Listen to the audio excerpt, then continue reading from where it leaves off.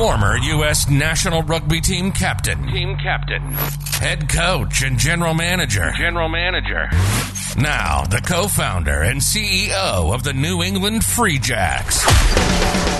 Now, Full Contact CEO with Alex Magleby.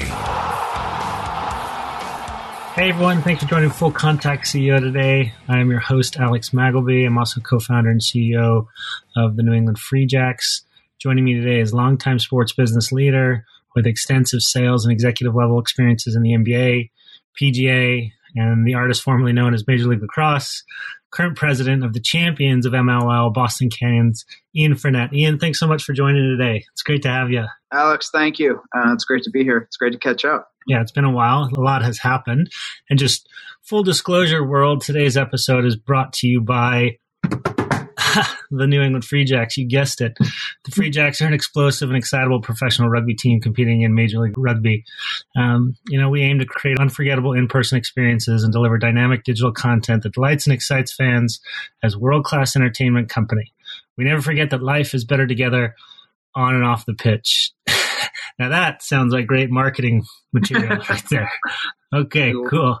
Ian, to start, we're going to do a bit of wordplay, if that's cool, just to get warmed up. I'm going to say a word and just say the first thing that comes to mind, okay? Cool? Okay. Nova Scotia. Home. New Scotland. Another name for Nova Scotia. New England. Home now. Poutine. Oh, I love it. It's good, right? It's like kryptonite. Yeah, just great trips to Canada, particularly Montreal. Maple syrup.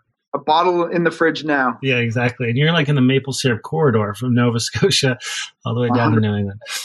Golf. My passion project. Yeah, trouble. Exactly. The Celtics. One of the best brands in the world. Best experience ever. So awesome. COVID. Pivot. Quincy. There's a lot of the words for that one, yeah. And many would probably agree. But for us, really special to the Cannons. Yeah, really special. And what you guys have done with that stadium is pretty awesome. The Cannons. They're a really exciting time right now, but we're what I want to say, like, founding entity is a good, kind of quote to put around us. I love that.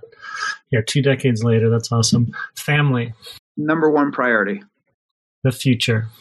It's very bright. That's awesome. Love that. Quick break. Just as a reminder, this is brought to you by the Free Jacks. Because you're a listener on this amazing podcast, Free Jacks are providing a full contact CEO discount to you. Just head on over to freejacks.com. Go to the shop, get some awesome Tough Comfort rugby stonk swag and overall amazingness. Use the discount code, all one word, Full Contact CEO for a 15% discount. Go do it. Freejacks.com. Ian, you grew up in Canada. You grew up in Nova Scotia. How did you end up getting to the United States?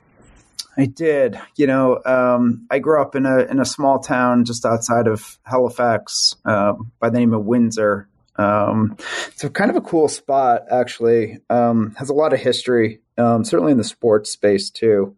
But I did my undergrad degree at a school called Dalhousie University, which is based in Halifax. It's a huge college. I did my undergrad in biology, and I literally hated every second of it from an education standpoint.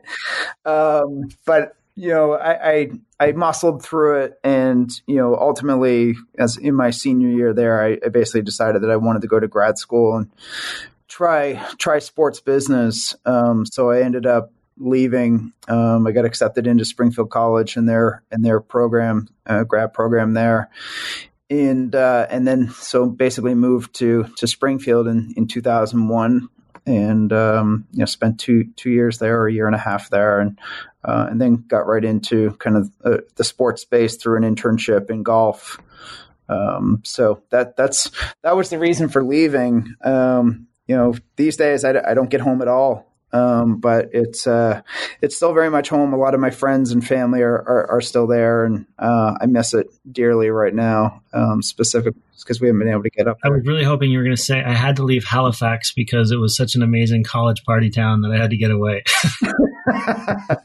If you haven't been to Halifax, you got to go.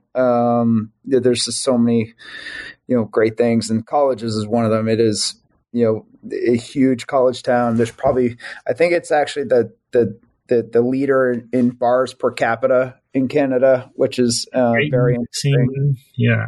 Yeah. So many of my favorite locations are still alive up there, which is a good thing. So we took the Free Jacks up there for our very first game. We became members in Major League Rugby in September of 2018. And by October, we were playing in an exhibition match with the Toronto team, who just entered Major League Rugby, in Halifax. It was awesome. Just great people. What I learned there was the whole connection between Halifax and Boston. And I'd seen the tree. I mean, we lived in Beacon Hill, and I kind of saw the tree. I didn't realize it. The great story about the, helping in the harbor after the explosion. Just very cool story there. So you went to Springfield to kind of get your master's, and then pretty quickly you were in IMG working on golf.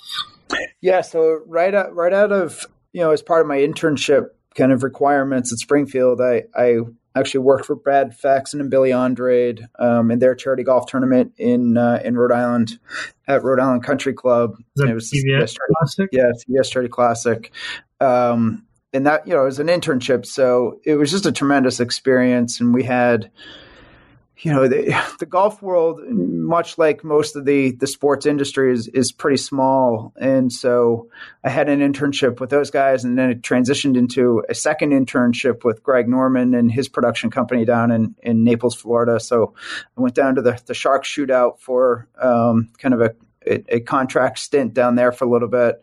And then I got hired by IMG, and basically was moved back to Boston, based in Boston, and helped build the Deutsche Bank Championship. I wasn't there for the first year of the tournament in 2003, but I was hired in February of 2004. And just a tremendous experience. Jay Monahan, who's the commissioner of the PGA Tour now, was my boss. Basically, we were a 4-person management team of the tournament, based down in Norton, and it was just a great way to be thrown into the mix and learn at a really high level from many of the best in sports. Certainly at IMG, and certainly at that time was, just cranking as far as their success in the professional golf space, with Tiger at the helm of kind of their roster of athletes. And that the event, as many people know, supported the Tiger Woods Foundation. And so had a lot of experience in how to build a brand for Deutsche Bank, how to build a brand for the Tiger Woods Foundation, how to build, a brand new event in the city of Boston or for the, really the region that hadn't had a PGA Tour, full field PGA Tour event since I think it was 5 years before,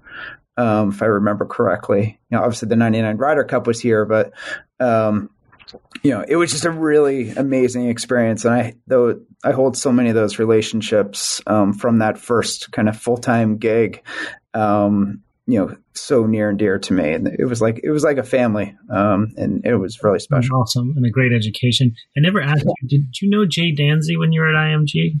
Yeah. Remember Jay? Yeah. Jay we were at Dartmouth together a couple years apart. Some great stories of hanging out with Jay. Good man. Yeah. He's a good man. And, he was able to kind of, move on from IMG and start his own thing. And he's been really successful. He's Jordan's agent now, I think. He is, yeah. Good. And him and I used to get in the wasabi eating contest and all sorts of things.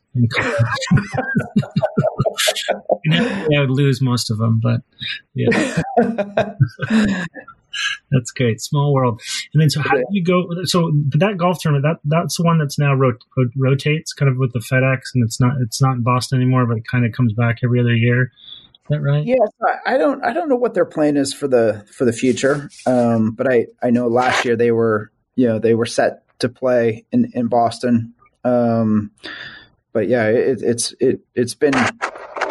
It's kind of that. There was one year when they didn't have it, which was 2 years ago, because they played in New York. But I don't know what the long-term plan is there. So I hope they are able to come back at some point.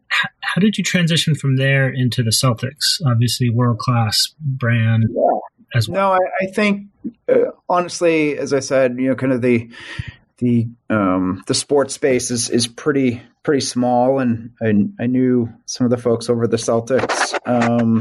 In 2009, it all worked out. So I transitioned in the fall of 2009 from IMG over to the Celtics. Took on a director of sales role over there, which was championship. They're like, okay, now that we won a championship, we got to get on board.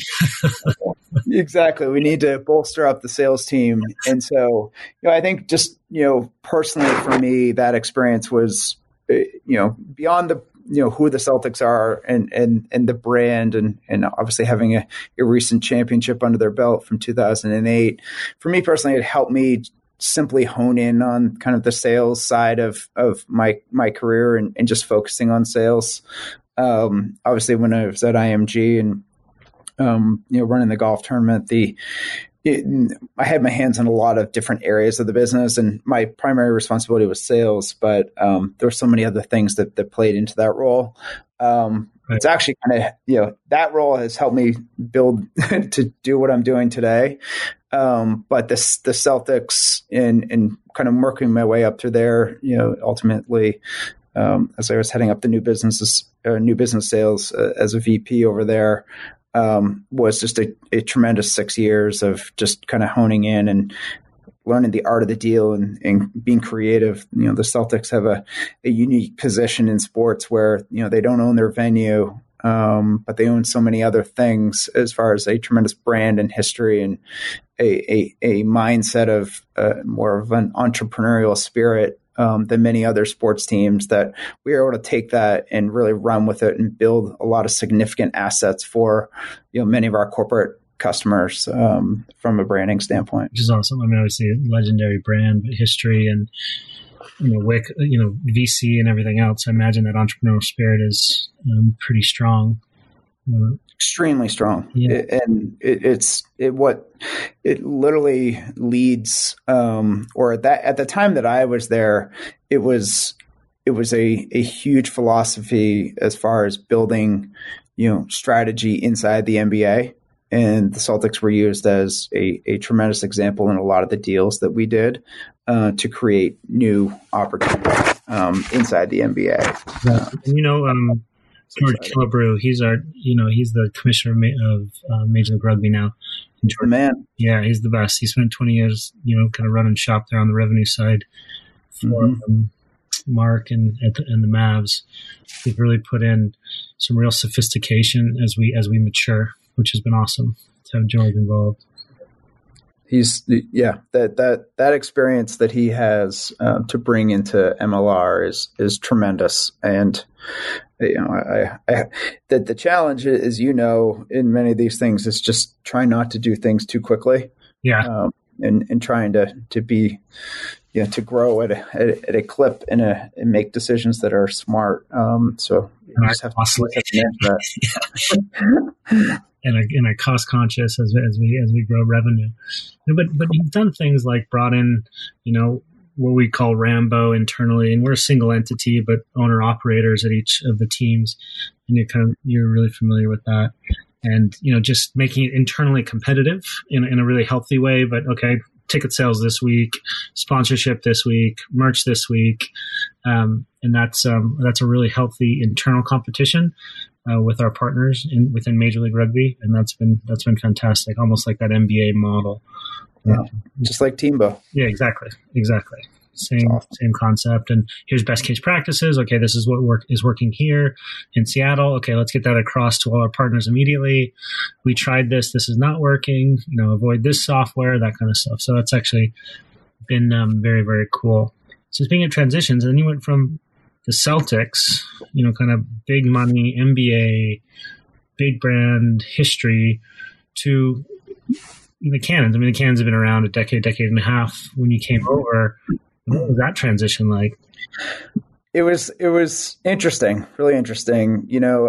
Rob Hale is the owner of the Boston Cannons, or majority owner, and he's a Celtics owner as well. I get to know him quite well while I was at the Celtics, and he had recently purchased the team, the Cannons, in 2013, and basically, in really ponying up to take over control of the Cannons, he really wanted to make an impact on building the team in a business sense. And it's not to say that wasn't happening before, but just that we needed some new ideas, at the Cannons and in Major League Lacrosse. So he and I just had a lot of great conversations about, what the Cannons should be thinking about and how we, how that could be, kind of brought to life. How do you focus on, being 365 days a year versus, at the time, 7 home games and 7 away games and playing in a 4-month span. So anyhow, so that transition, it happened, pretty quickly. We had, basically October 1st of 2015, I started, and in the first year, I kind of sat back and, tried to look at the business and, where the pros and cons of many of the current relationships and kind of operations sat.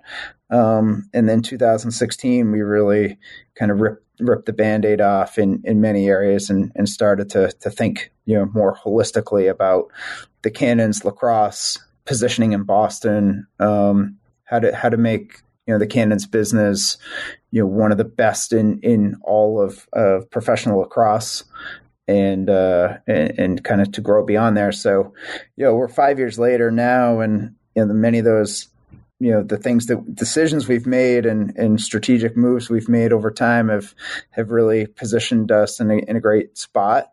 But it's taken some time. Yeah, it seems like you every time we touch base, it seems like you have a really good team that you've built around and or mentored through. Just kind of walk us through your kind of people management philosophies.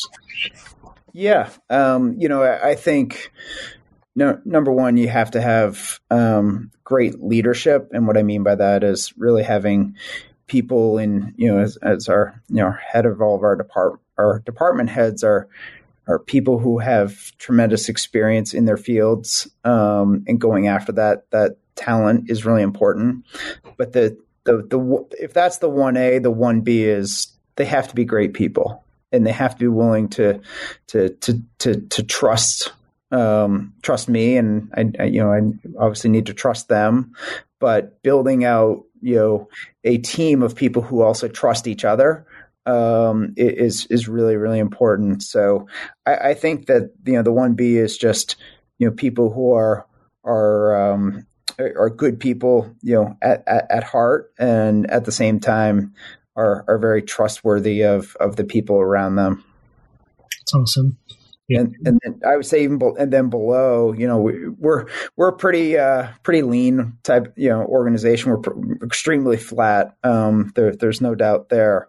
That as an entry level, or many of the, kind of coordinator manager positions that we have, and teammates that we have here, those folks are, again, same thing. It's they're sharp, they're smart, they can bring more of a current kind of knowledge base of data and analytics and creative design and kind of trend-worthy experience into our organization, and that's extremely valuable. But you have to be team minded and certainly, prepared to work long hours but just at the same time, we work in sports. So this is about having a lot of fun too. Exactly. If you can't have fun in the sports business, then, it might not be the business for you, but we try to find those folks that are in this to have a lot of fun, all while taking it seriously too. We throw sports festivals and media that is supposed to be in the business of joy and hope. You're exactly right. Very well said. The thing about the people thing is very pertinent to us. As you know, it's we run lean as well, and are managing this with a growth strategy. Not rush out of the gates too fast and try to compete with the big four, big five type thing. And it's finding the right people who can wear all those hats, right? And I think that's been interesting for us, experience for us. We're either finding people who are specialists that are super specialists and they're used to being in the bureaucracies of the bigger sports entertainment companies. And there's a reason they're no longer at those companies. Or we're finding people who are in those, specialty roles, but really are looking forward to expanding their skill sets. And that's where I think we've been probably most successful, is having, folks who may have been strictly in sales and some type of sales, now getting a chance to do other type of sales and seeing how that fits into the event festival experience and having some say in that and ability to see how that can then help deliver on partners and everything else. And so that the holistic piece of it has actually been really helpful for us. Finding those people, of course, as you know, is a challenge. We've been fortunate here in the last little bit to find some successes there, and they effectively make the company, right? Which is absolutely. What I would add to that, what I've experienced on our side is we've really impressed upon our team that if you have an idea, we want to hear about it. That this isn't a leadership type of organization that presses down upon the employees and ask them to carry out a task. We need to be creative in the current position that we're in, and we're always going to need to be creative. That's how you grow and succeed in sports and entertainment. We've really put pressure that upon our entire staff, as far as ideas, whether it's content driven or experiential or festival driven. To your point, it's really the long-standing trigger that allows us to have growth and opportunity. Well, which you've had to be, right? And I think that's, you guys have been in Boston, successfully in Boston for 2 decades, right? And that speaks volumes. And had to change locations because, again, you don't own your own stadium. And but then you've landed at Quincy and built this amazing space, which is fantastic. And what I don't think a lot of our listeners know is over the last year, you've actually been the president of not just the Cannons, but also the new Connecticut Hornets. Yeah. So how did that work? How do you imagine running 2 Free Jacks right now, Yeah, no, it's basically the opportunity in 2019 came up where, as I mentioned, Mr. Hale, owns the Cannons. He's also a significant investor into Major League Lacrosse, and we wanted to add a team on the East Coast and basically kind of reposition the Dallas franchise. And so, when we talked about operating that team, and there was a full front office out in Dallas, and obviously, you guys are pretty familiar with Bill and his experience because he's now your deputy commissioner. So, rather than building an entirely new team, we took on the responsibility of operating, the full plans of operating. A franchise out of Fairfield, Connecticut.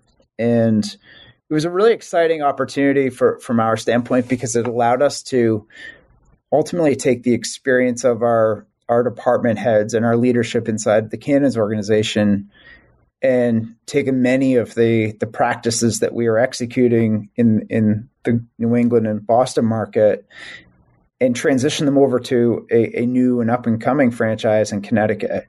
So basically, we added additional support staff underneath our heads of departments, and were able to execute.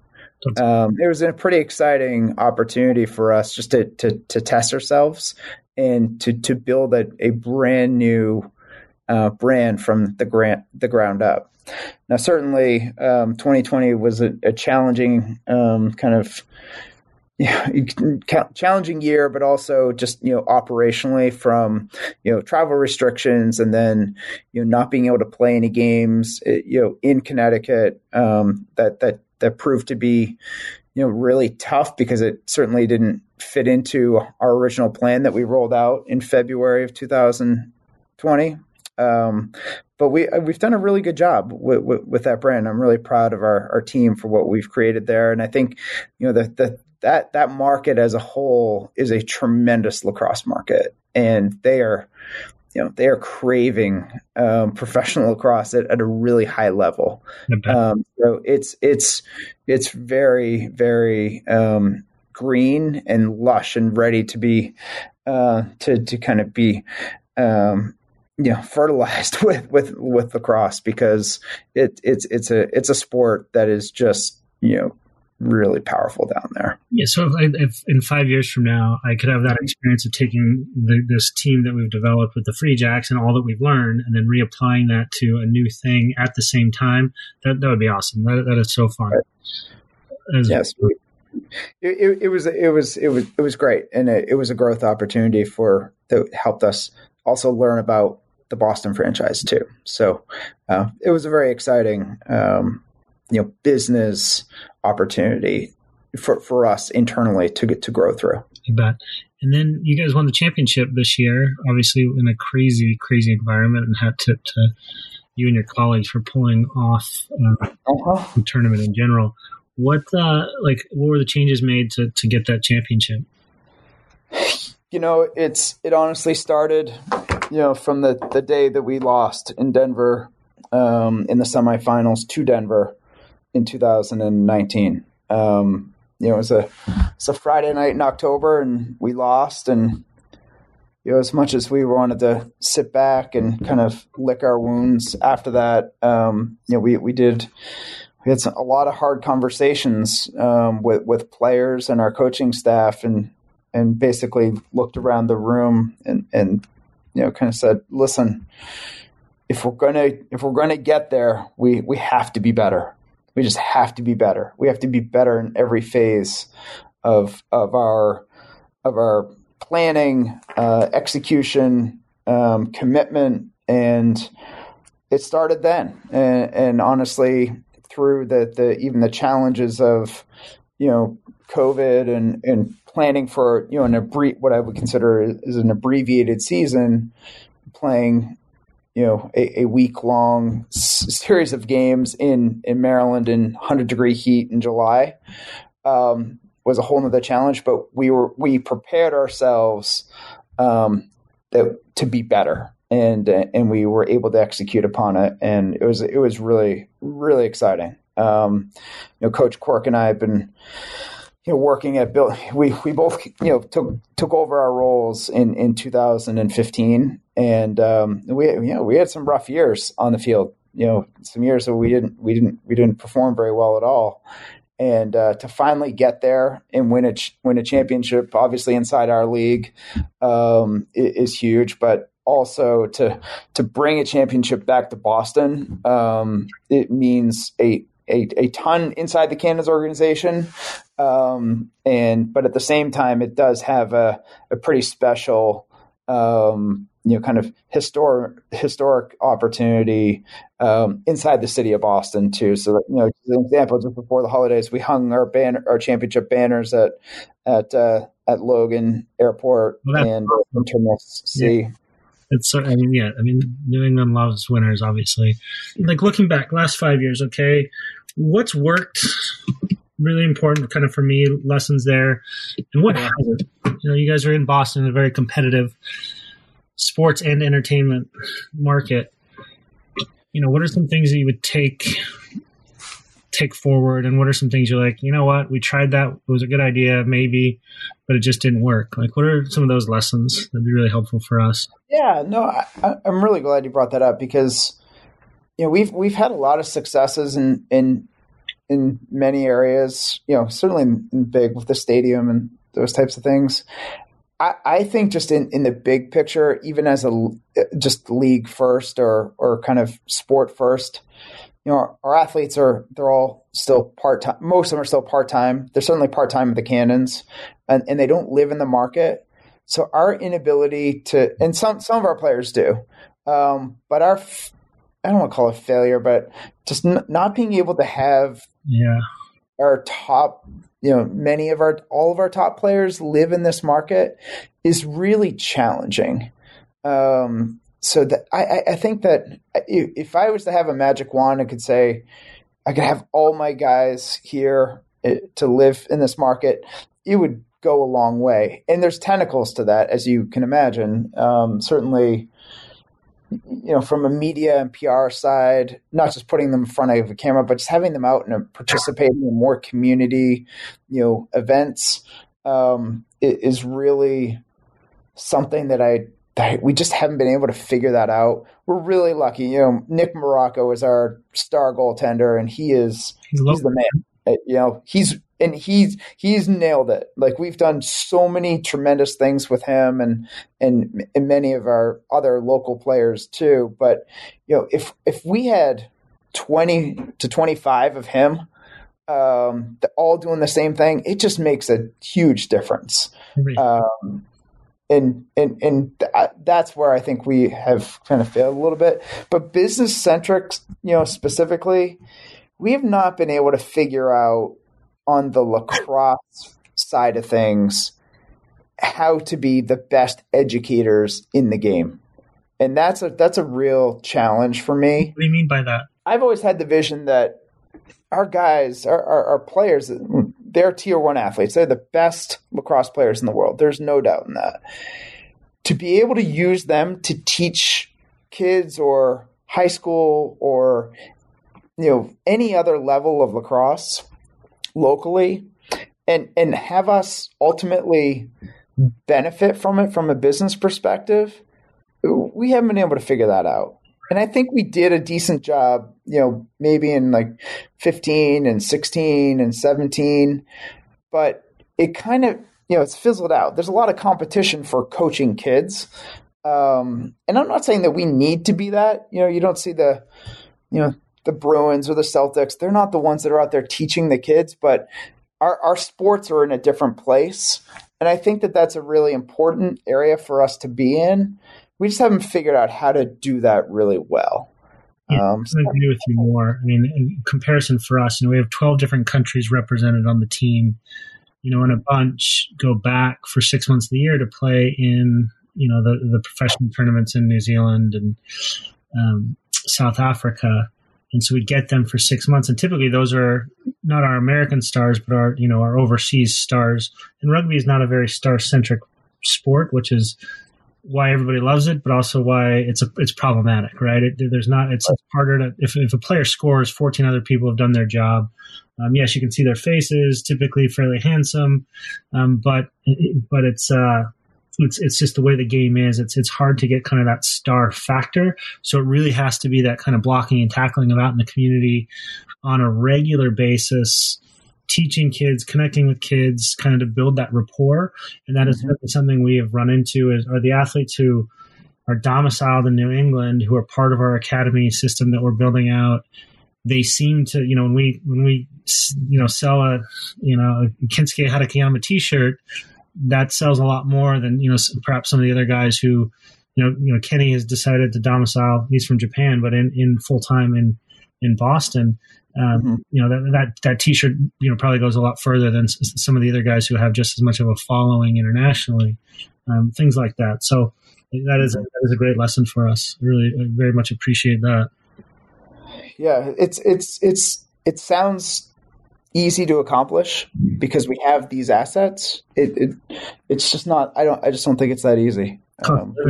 Is tremendous, relative to the salary. Certainly in our sport, it's a significant, right? And so for ones that come in on visas from overseas, that's a challenge because their rugby MLR salary alone for 6 months of the year is probably not going to sustain them in the United States, particularly in an expensive city like Boston. So that is something that we are working on for sure. What else? What are some of the successes you found? I think I think our most successful, and aligned from what we just talked about, our largest successes have been showing the faces of our athletes and getting them out in the community, not necessarily in lacrosse circles, but through our philanthropic partnerships that we've built with the city of Quincy and Children's Hospital in Boston is a huge one for us. I mean, what do you do with Children's again? I'm sorry. What do you guys do with Boston Children's again? I love that. So we do a lot of hospital visits in a normal year we do a lot of hospital visits with them. We have a golf tournament, an annual golf tournament that we host to raise funds for the hospital. We also have a program based on the number of goals that we score during the season called Cannons Fighting Cancer. And those proceeds go back to Children's Hospital Boston. So we've just kind of created this really interesting, fun dynamic with the hospital that really, the players just love it. They love going in there to talk about who they are and sign autographs for the kids. And it's a world-class organization. Obviously, they're actually the number one children's hospital in the world. And for us to be able to partner with an organization like that, it just gives us a whole entity or kind of whole nother vertical to go down to, and it means a lot to our players. They want to give back to the community that they play for. So it's been a huge success for us to work with those guys, and our players love it. I love that. How does the Cannons for Cancer work? So points scored on the year, and then folks donate based, like they do like a pre-assigned donation based on the number. They can pre-assign a pledge amount. It could be $1, it could be 10 cents, it could be $1,000. I mean, it could be whatever individuals want to pledge towards. There's been years when we've given over $100,000 back to the hospital. This year was a little less. But it's a really exciting element. It gives us something also in our games to talk about.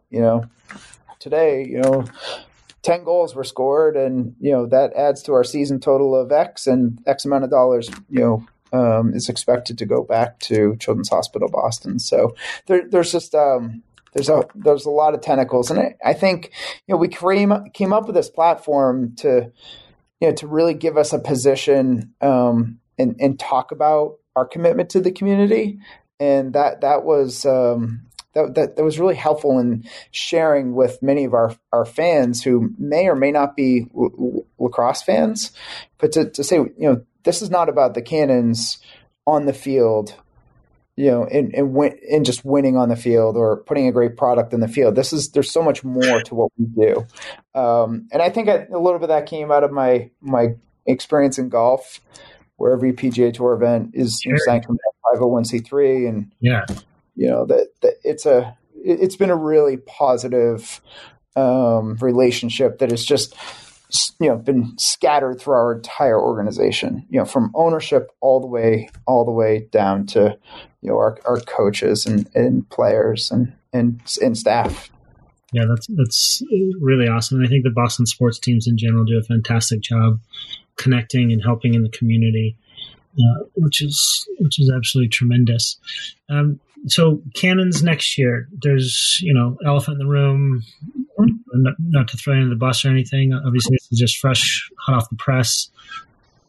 PLL and MLL have merged, which seems to make sense from the outside looking in. What's next? Well, that's a good question. There's right now we're really in a tremendous transition process. A lot of due diligence is happening right now on both sides, and I think that you're taking the assets of two leagues and you're putting them together. And this merger. I would say the process is not finalized yet. We expect that it will be finalized, over the next probably 60 days or so. And a lot more detail will come out as we all work through, or I say we, the transition team works through the process of taking all the assets and trying to put them together into a plan that makes sense for 2021 and the long term. So, for the Cannons specifically, the Cannons are a founding member of Major League Lacrosse. Since 2001, when the league was formed, the Cannons have always been the Boston Cannons. It's been mentioned that the Cannons will transition into the Cannons Lacrosse Club, but that's all I know at this point. And as you can imagine, just on the business side, there are many, many elements that go into a deal of this nature. And ultimately, I think that there's a lot that needs to come together on, from the PLL and the MLL and the Cannons side of things, what assets are powerful assets and what needs to continue and what may or may not change. But I can say that working with the folks at the PLL has been very positive, and the folks at the league side are certainly very much involved in this, and I've got my team has been involved in the process of transition, but there's not much clarity right now. Which is okay. We just need everybody to kind of work through the process, be patient. And, the other wrench that kind of comes into things is COVID and, the impact that is having on professional sports right now, and, trying to formulate a plan that makes sense. I think in all professional sports, and this is more of my personal opinion, I think most leagues want to have a product. They want to try to keep that product somewhat similar to what a normal season has been in the past. But, sometimes when you are forced to pivot, sometimes you learn a lot about, what your product could be and how it may change. So philosophically, most leagues are just trying to figure out how they execute in a safe manner, but to also do it with a potential opportunity to learn about your product and how you can present things. So I think that just trying to put this overall plan together for 2021 and what, the first year of a MLL PLL merger looks like should be really interesting. So there's a lot to figure out. There's so many elements of operating a professional sports league and then taking two of them and putting them together. There's a lot of stuff to comb through. First, I love your patience as a leader in all of this. Just, that's fantastic, for how much unknown there is, not just with COVID, but mergers and everything else. That speaks volumes. I have a lot of time for Mike. He's been great. He was actually on Full Contact CEO.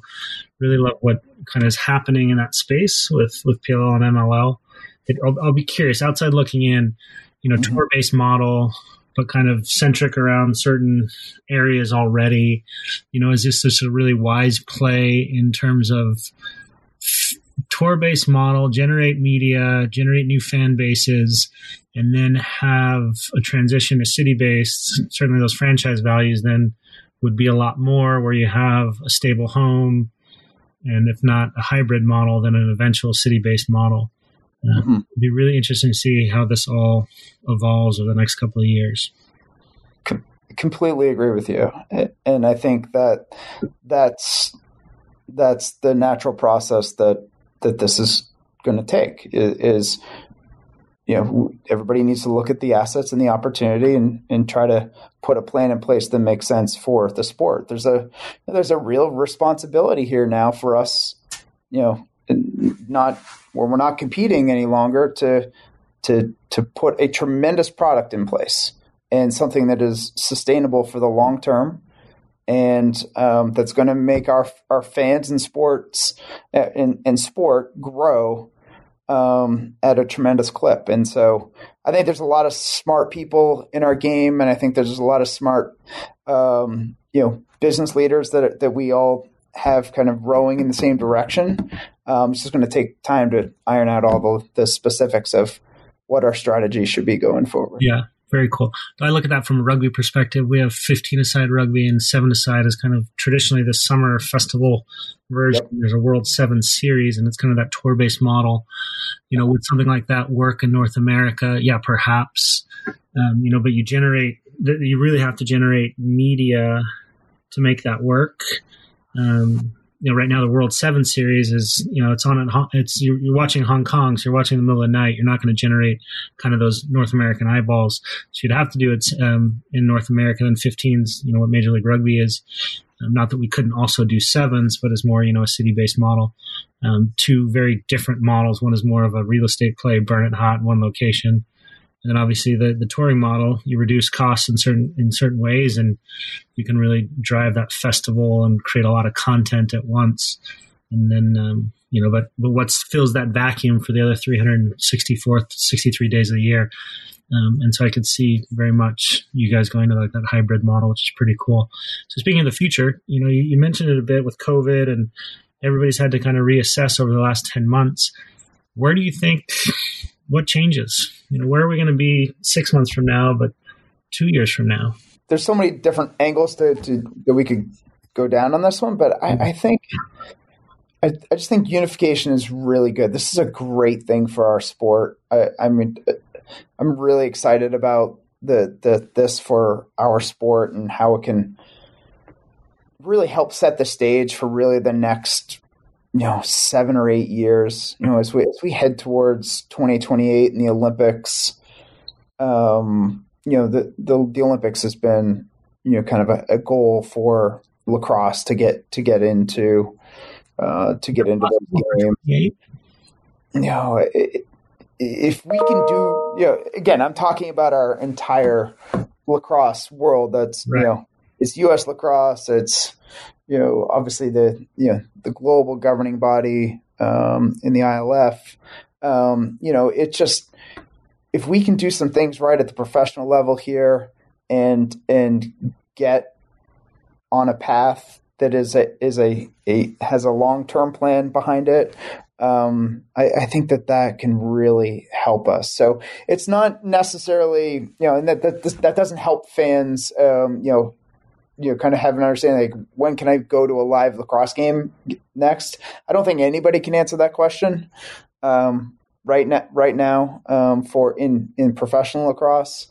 It's hard, but I hope that we are going to have a plan to come out to people with in early March, much akin to you guys, and share, what this plan looks like. But I can, it's really hard to make plans and then and present them and then have to change them and go in a different direction. I think we learned that a lot in 2020. Yeah. But it really is going to be an exciting time, and I'm just hoping that this, as everybody is, COVID can start to slow down and we can get back to somewhat of a more normal state in the sports landscape and see a light at the end of the tunnel. Exactly. And for us, live events are so important to our experience. Yeah. We do believe we have a good TV friendly product, but more importantly for us to grow this is that live events experience. We think that's definitely a competitive advantage. And so that's going to be really important to our success is, that getting folks together and having a great time is a really important piece to our not only business model from a revenue standpoint, but our fan generation, really key. So that'll be a big one for us. It's the challenge is vying for people's time. And once you have their time, how do you make sure that the experience you provide them is lights out, or that they're going to keep wanting to come back? And that's the big kind of, element that you need to accomplish in entertainment. And you guys have such a tremendous following in here locally. And I really believe that, you guys didn't have a chance to play last year, and execute in a way that you wanted to kind of kick things off in the right way. So there's a lot of pent up, interest. You just kind of have to nail it, though. To your point of, TV is one thing, but that live fan experience is so important to creating, exponential growth in your fan base. And I'm craving the opportunity to get back to that. And right now we can't do it. It's tough. Well said. I'm really excited for the mundane work of execution. Yeah. That's really exciting. Go ahead. Sorry. I was just going to say, like, the off season from my standpoint has always been about how do we build the model, and then you transition into, the 90 plus days leading into execution of how do you master the model and the execution, watching those pieces actually interact with each other and come to a completion point. And that's really exciting. Yeah. And I'm somebody who likes to certainly walk and then start to pick up the pace and run towards the finish. Yeah. And I haven't been able to do much of that lately. So I need some of that. Yeah, absolutely. Okay, quick ones for you. If you could redo life, what is the biggest thing you would change? I would have more, I don't want to say mentors, but more business kind of experience earlier in life. Like as a kid, and I love my family dearly, but I didn't come from a business minded family, and I had some friends that have had kind of parents who were CEOs and exec, but I didn't think about business as a kid, or even like the early part of college. Obviously, I said science and didn't love it, but I love entrepreneurial opportunities and the experience. Everything that I've learned in sports, and even over the last couple of years, has been just it's invigorating to me. So I wish I had surrounded myself with a little more of that as a teenager and into my early 20s. Yeah, how empowering is that? Like, see big picture and then be able to deliver on the minutia and decide what's most important, and that is enormously empowering. And the process is certainly rewarding and challenging. But that's absolutely. So no lemonade stands for Ian when you were a kid. No, I mean we did that stuff, but like surrounding yourself with people who were like killing it. Yeah. Right? Like, wow, I want to be like that guy. Or how did this person make it? And where did they, where were some of their challenges? I didn't surround myself with much of that as a teenager or as, I kind of transitioned into my 20s, and I love it now. I just wish I had done it sooner. And I hope, I've got 2 young kids, and I hope that I can provide some of that experience to them and see if they have any interest at all. But coming up through the school system, I didn't get that. So that's something that I wish I had more of. This generation is certainly much more savvy in that regard than we ever were. So beside yourself, who on the Cannons can fight a grizzly bear without any weapons and win? That's a great question. I love that question. Zach Goodrich is our guy. Yeah. I'm sorry. He's the goalie. Is he the goalie? No, he's our D-Mitty. Okay. He is an animal. He's extremely unassuming, but tough as nails. He's every team's worst nightmare. He's like a gazelle. He gets up and down the field, better than anybody I've ever seen. He's he's just tenacious. So he's an incredible athlete and even better person. So he's my choice on this one. He sounds a lot like how I perceived how I played when I played for the U.S. Is that when you had dreads? Yeah. Totally. Glory days, the red dread. The red dread.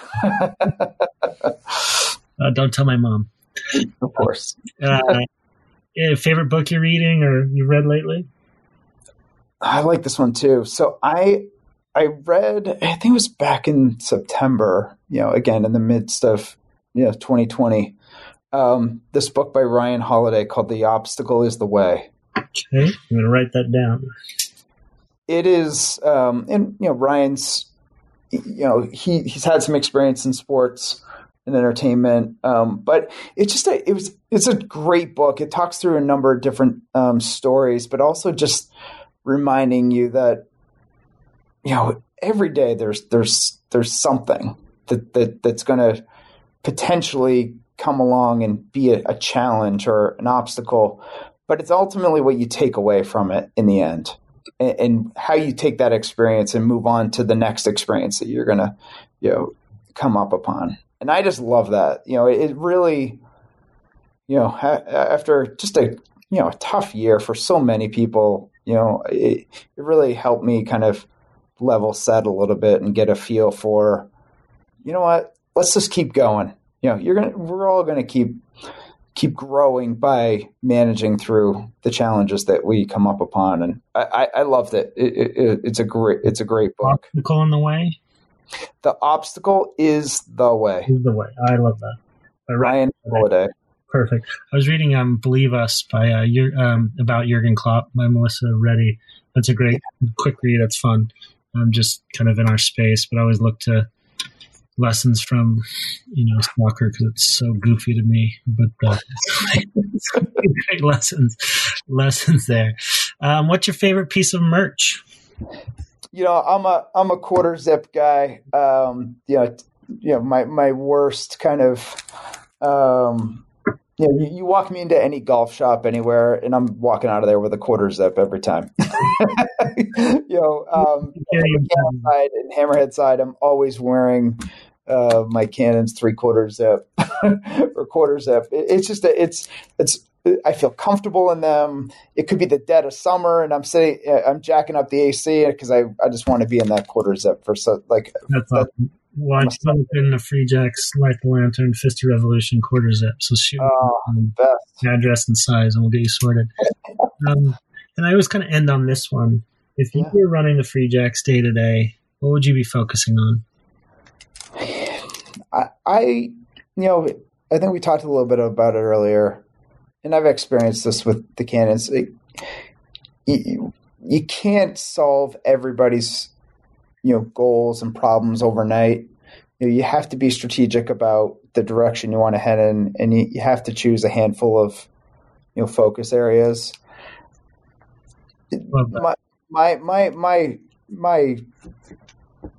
God has always told me, grow big, grow fast, and so on. But then you have to remind yourself you can't do it all overnight. And so it's taken us 5 years to get to this point. And I think we're at a pretty pivotal point right now, in the lacrosse world, with this merger.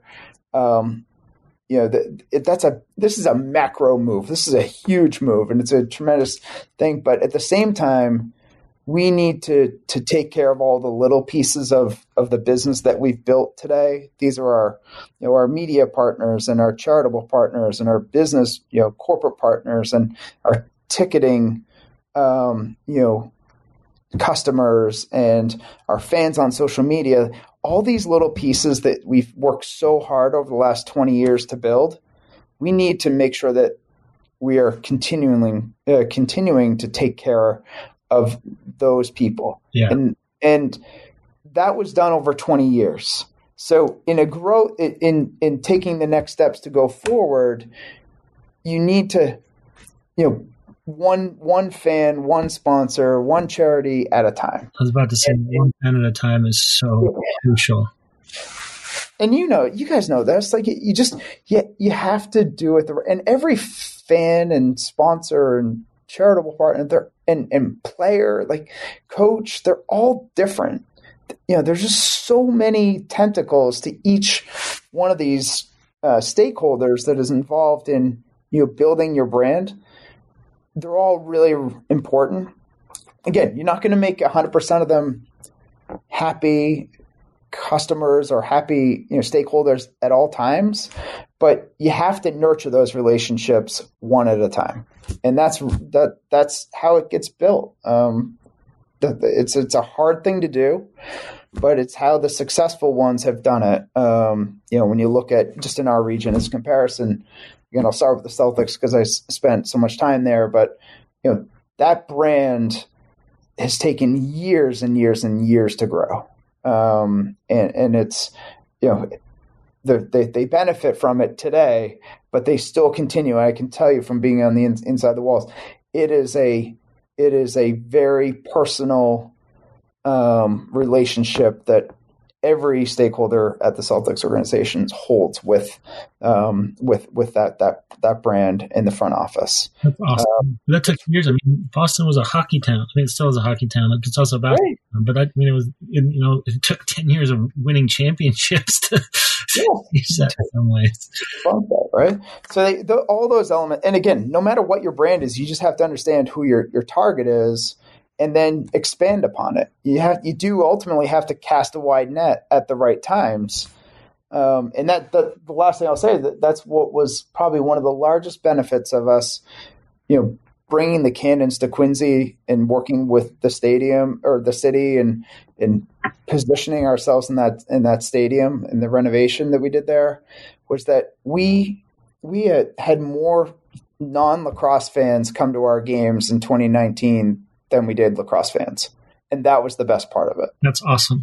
Yeah, getting outside of the lacrosse bubble, right? I think it's really important as kind of the PLL now, as it's called, grows, is that's going to be really important. Net new fans. And certainly for rugby and for us, that's key because we do not have that embedded youth movement and scholastic model as robust historically as lacrosse is. So that's really key for us. And at that point too, it's I don't want to say sold, but it's presented as entertainment, and then you become a fan. Right. So many people would come to Veterans Stadium and be like, I'm just so curious. I've never seen a lacrosse game before. I want to come check this out. Oh, and by the way, I heard you guys have concerts before every game, and you have a beer garden and like all these experiential elements that pull those those fans or potential fans in to experience something that's pretty cool. And so it's a lot of trial and error, right? But you learn a lot about yourself when you go through that process. Yeah, be patient is your point, and you live that, and that's clearly demonstrated again today. Focus on key things, not everything. Grow at the right pace, and it's really one fan at a time. And then nurture. You use that word nurture a couple of times. I think that is so key. Folks, this was Ian Fournette with us today on Full Contact CEO. Thanks for joining, and tune in next time. As this episode is brought to you by, you guessed it, the New England Free Jacks. Go over and check out the wonderful website and jump over to the shop where there's some fantastic merch, stunk, swag, and overall unbelievable kit. They don't yet have a Full Contact CEO jumpsuit, hopefully soon. But in the meantime, use Full Contact CEO, all one word, as a discount to get some of that cool gear, tough comfort, rugby, lifestyle amazingness, 15% off. Full Contact CEO on the Free Jacks website. Go check it out. Get yourself some awesome stuff.